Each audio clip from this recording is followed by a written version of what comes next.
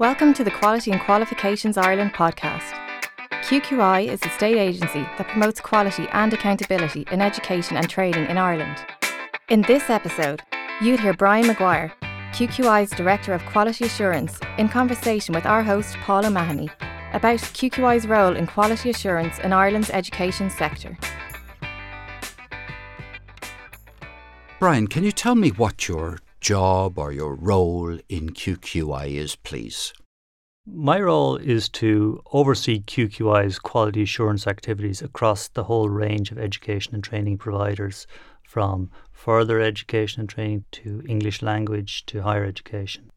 It involves a range of different interactions with different kinds of providers. In many ways, all of what QQI does is about quality assurance, but we have a specific set of things we do to do with approving new providers, reviewing existing providers and their programs. And that's essentially the area that my team works in. Tell me, is it a complicated area, quality assurance? Is it a very complicated business ensuring quality? It's both very simple and very complicated. In some ways, it's very simple. At the level of the individual classroom or student, quality assurance, you know, at the end of a class, oh, that went well, I learned something today, the teacher produced good notes, raised good topics, and so on. And so, in that sense, quality assurance is very simple. But in order for a whole organisation to do that consistently across courses, across lecturers or teachers, over time, and to have this dimension of continual improvement, then that really does require increasing levels of complexity, both internally within the provider and also in terms of how QQI helps the provider demonstrate what it's learned. And in the area of quality assurance, who's the most important person, or which part of the process is the most vital one? Well, here I think I go back to my own experience actually as a lecturer, which is that it's that moment when you reach the end of the day or the end of a class and, a student has understood something that they didn't understand before. So the student, ultimately it's about the students. They're the key beneficiaries. Now, they may not know that they're beneficiaries of quality assurance, because quality assurance is what puts all the bits in place. So people who are listening to this podcast don't know all the effort that the studio engineers have done to get the sound right and to get the levels right and so on. But similarly, the student doesn't know all the effort that the lecturer went through to produce the curriculum, that the college went through to have that curriculum validated, that QQI goes through then to see what steps the college or university or further education trainer has undertaken to keep all of that up to date, to refresh it, to use feedback from the students, say, oh, well, you know, that particular class, that particular module didn't work very well, wasn't properly prepared, so that the next time round it's improved, and that all of those systems have to be continually checked and improved. You use the word improved now, so are you saying that quality assurance isn't simply delivering the status quo, delivering what we have always delivered to the same standard that we've always delivered it? Are you saying that quality assurance is also about improvement? In some industries, quality assurance is used to see that a widget is always a widget. It's supposed to be 10 centimetres long. It's exactly 10 centimetres long every time. You don't improve on it by making it 10.5 centimetres or 9.5 centimetres. But in education, it's not like that. You know, students' learning isn't like widgets. There's always ways to improve. There's always ways to learn how to learn. And so I think improvement is at the heart of our understanding of how quality assurance works, both in terms of the internal quality assurance, that's what happens within an educational or training institution, and the external, which is where we come and look at how they are doing their quality assurance. So our direct role is as the external reviewers of the quality assurance that's carried out inside the institution. So on the one hand, we have an education training provider. Are you saying that that education and training provider has a quality assurance system? Absolutely. The model that QQI uses is that we first of all set out our expectations. What do we expect an education and training provider to do in terms of quality assurance?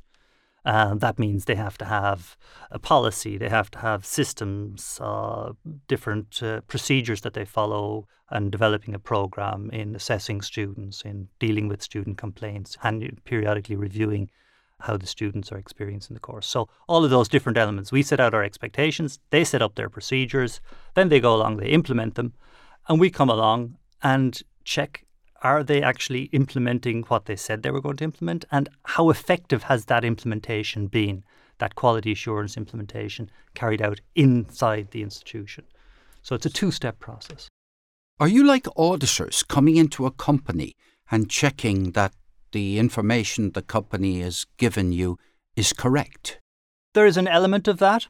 A central part of what we do is about the transparency, so that you can see what steps a provider is taking. They have to publish the outcome of their own evaluations and reports, and the statistics on how many students are progressing and how many are passing the exam, and how that relates to what scores the student had on intake, for example.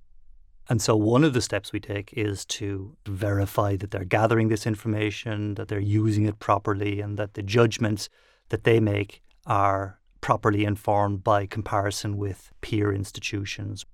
Because education, again, back to it not being like a widget, because it's not like a widget, it can't be measured with a tape measure like a widget. So you really are relying on experts from a similar background to make those judgments.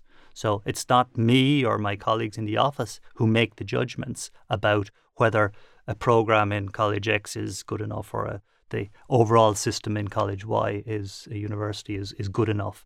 Those judgments are made by peers coming either from other institutions at home and abroad, or by students themselves, so we have student representatives, or by people coming from employers or other industries or other organisations that would have an interest in how the quality of the graduates is being assured.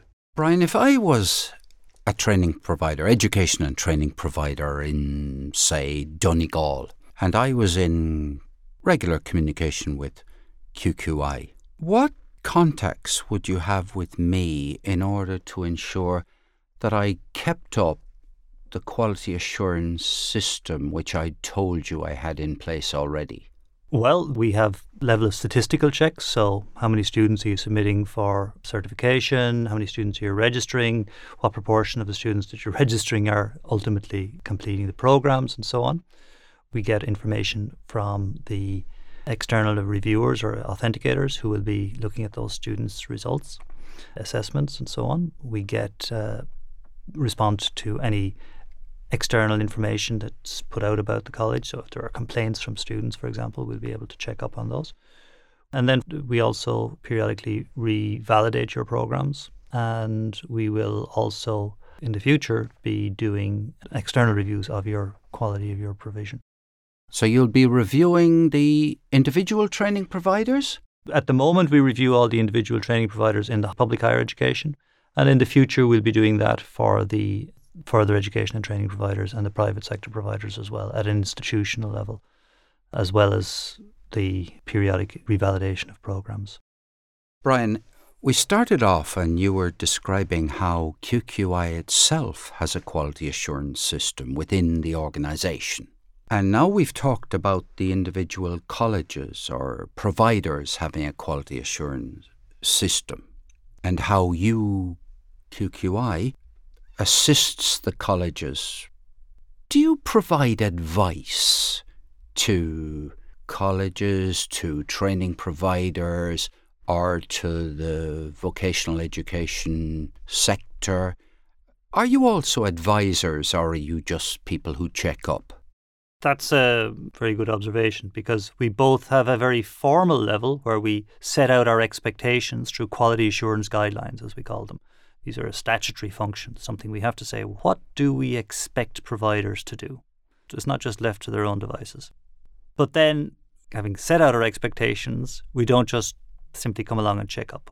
We do actually also have a role of helping them to come together, to share good practice, sector by sector. So every year we'll have conferences, for example, for the higher education sector or the further education and training sector or the English language education sector, so that they can learn from each other. We'll also bring in international experts or people from research background who can say, well, this is the latest thing we find on how you improve the student experience here, there, or the other way.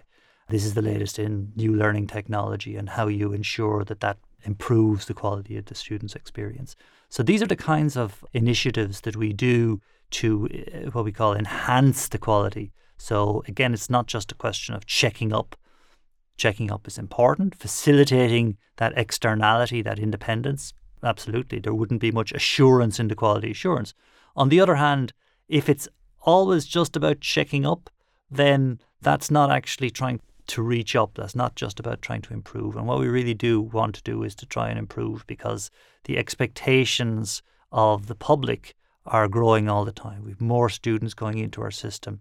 There's not a whole lot more money going into the system, so they have to work cleverer in the institutions. And one way to do this is to facilitate this sharing of good practice. And that's something, for example, the growth in the use of information technology means that some institutions now have very good systems of tracking how students are doing. You know, the DCU is one of the pioneers in this.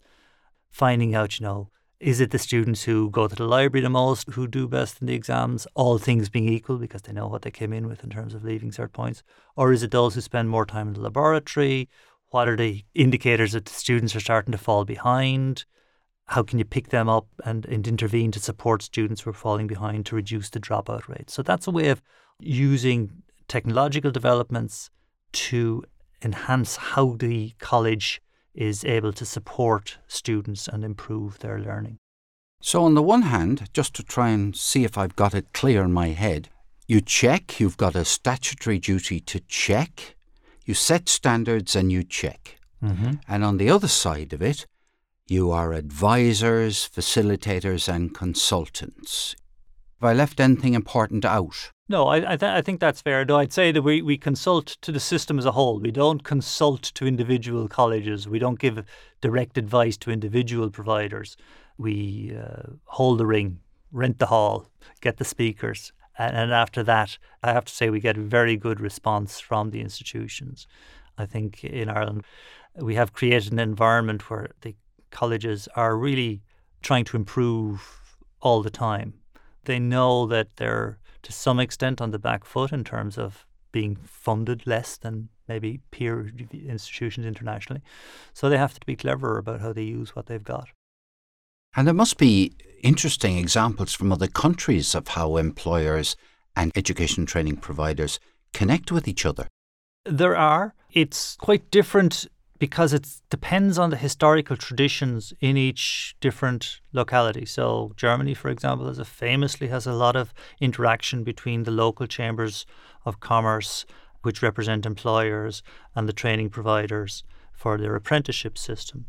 But it's very hard to replicate that system back in Ireland, where, for example, American multinationals have a very high presence, but they have a completely different set of expectations and a completely different culture in terms of how they interact with the education and training system.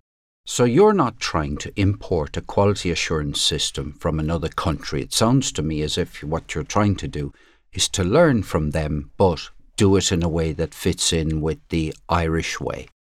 Yes, that's a good way of characterising it. We do bring experts from these countries to come and share their perspectives, whether it's through enhancement events or indeed through sitting on panels. So our recent reviews of the apprenticeship programs that are organised by SOLAS, the Further Education Authority, for example, would have included representatives from Luxembourg and Iceland and Scotland and places like that, so that we can get views on how does the Irish solution to the Irish problems look like from the perspective of people who have seen how these problems or similar problems are solved in their own countries.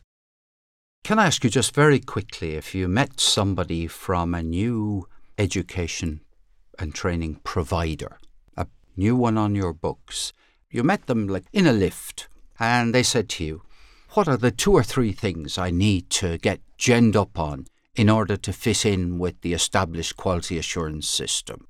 What would it be? Know exactly what it is you're trying to do, know how you're going to show that you've done it, and know how that you're going to be able to assure us that you're trying to improve all the time. Great. 3 clear bullets. Yeah. Great. Brian Maguire, thank you very, very much. It's been a real education talking with you. Thank you very much. The Quality and Qualifications Ireland podcast is hosted by Paul O'Mahony and produced by Show and Tell Communications on behalf of QQI. Sound recording by Beacon Studios. Sound editing by Mark Cotton. The producers for QQI are Deirdre Miller and Laura Carrigan. You can find out more about QQI and the topics covered in this episode at qqi.ie.